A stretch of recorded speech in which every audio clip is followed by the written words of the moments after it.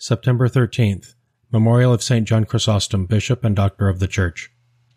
St. John Chrysostom was born at Antioch about the year 349.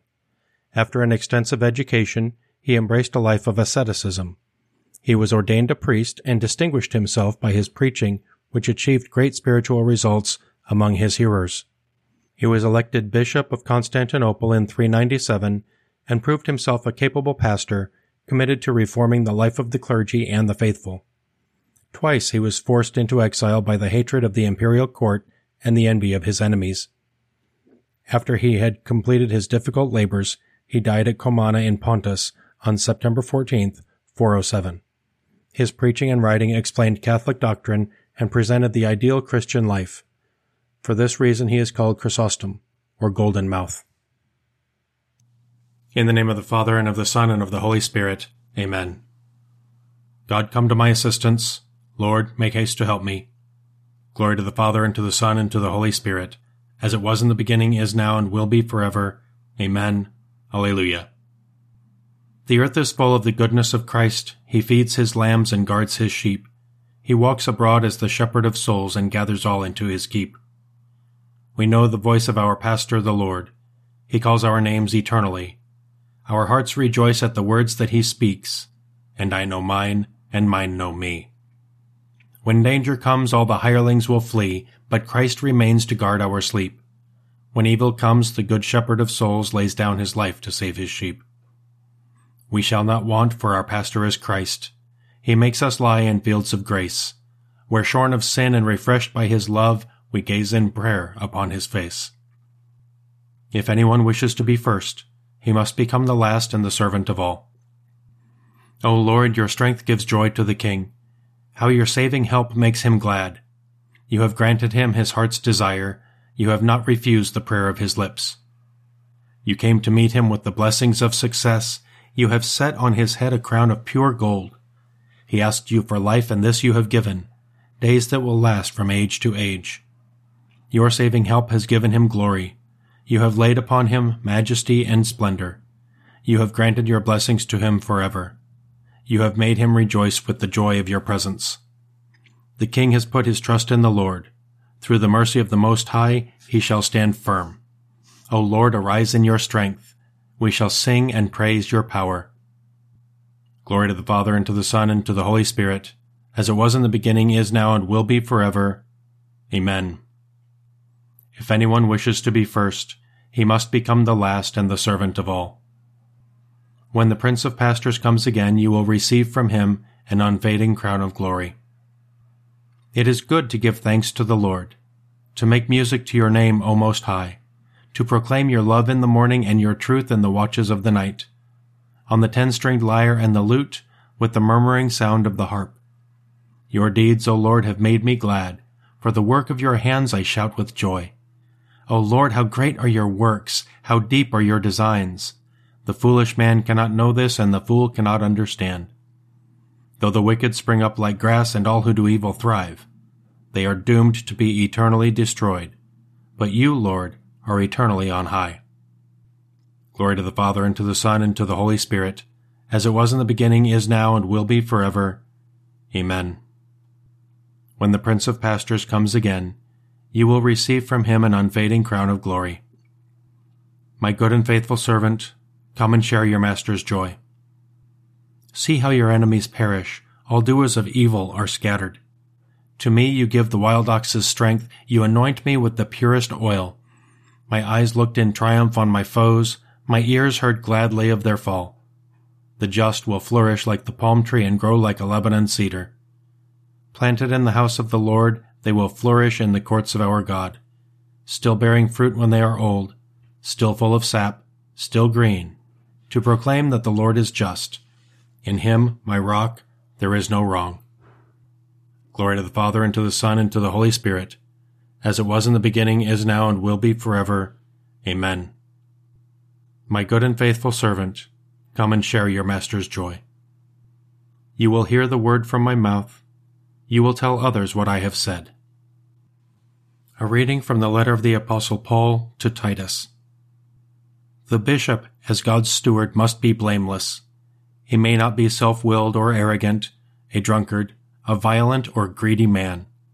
He should, on the contrary, be hospitable and a lover of goodness, steady, just, holy, and self-controlled. In his teaching he must hold fast to the authentic message so that he will be able to both encourage men to follow sound doctrine and to refute those who contradict it. There are many irresponsible teachers, especially from among the Jewish converts, men who are empty talkers and deceivers. These must be silenced. They are upsetting whole families by teaching things they have no right to teach, and all for sordid gain. As for yourself, let your speech be consistent with sound doctrine. Tell the older men that they must be temperate, serious-minded, and self-controlled, likewise sound in the faith, loving, and steadfast. Similarly, the older women must behave in ways that befit those who belong to God. They must not be slanderous gossips or slaves to drink. By their good example they must teach the younger women to love their husbands and children, to be sensible, chaste, busy at home, kindly, submissive to their husbands. Thus the word of God will not fall into disrepute. Tell the young men to keep themselves completely under control, nor may you yourself fail to set them good example. Your teaching must have the integrity of serious, sound words to which no one can take exception.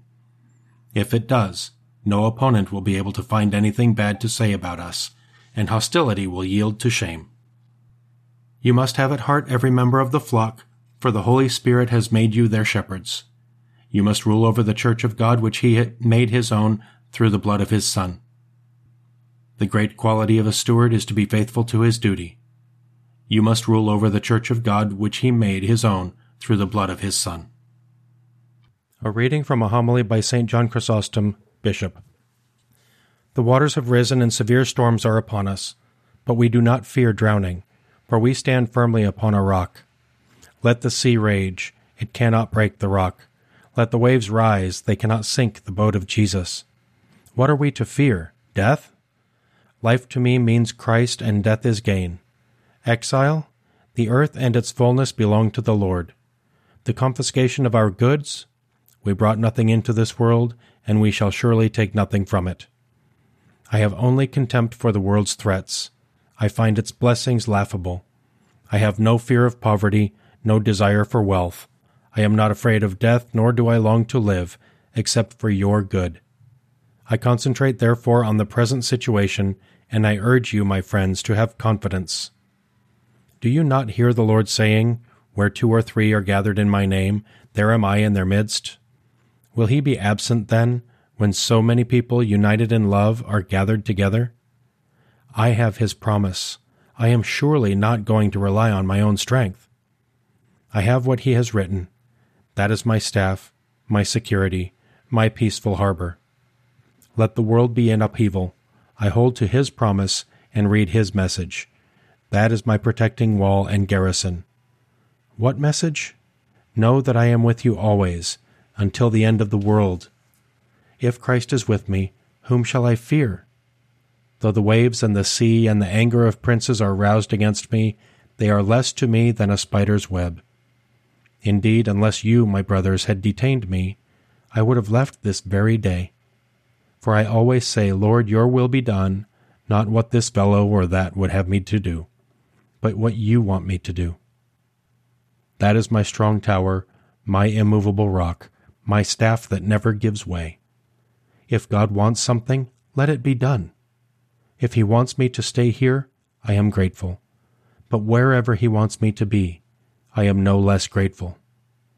Yet where I am, there you are too, and where you are, I am.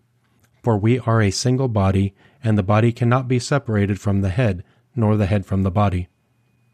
Distance separates us, but love unites us, and death itself cannot divide us. For though my body die, my soul will live and be mindful of my people. You are my fellow citizens, my fathers, my brothers, my sons, my limbs, my body. You are my light, sweeter to me than visible light. For what can the rays of the sun bestow on me that is comparable to your love? The sun's light is useful in my earthly life, but your love is fashioning a crown for me in the life to come. Because I preach the gospel, I suffer hardships, even to the point of being thrown into chains like a criminal, but the word of God is not chained. I endure all of this for the sake of the chosen. The Lord is my light and my salvation. Whom shall I fear? I endure all of this for the sake of the chosen. Let us pray. Father, the strength of all who trust in you, you made John Chrysostom renowned for his eloquence and heroic in his sufferings. May we learn from his teaching and gain courage from his patient endurance.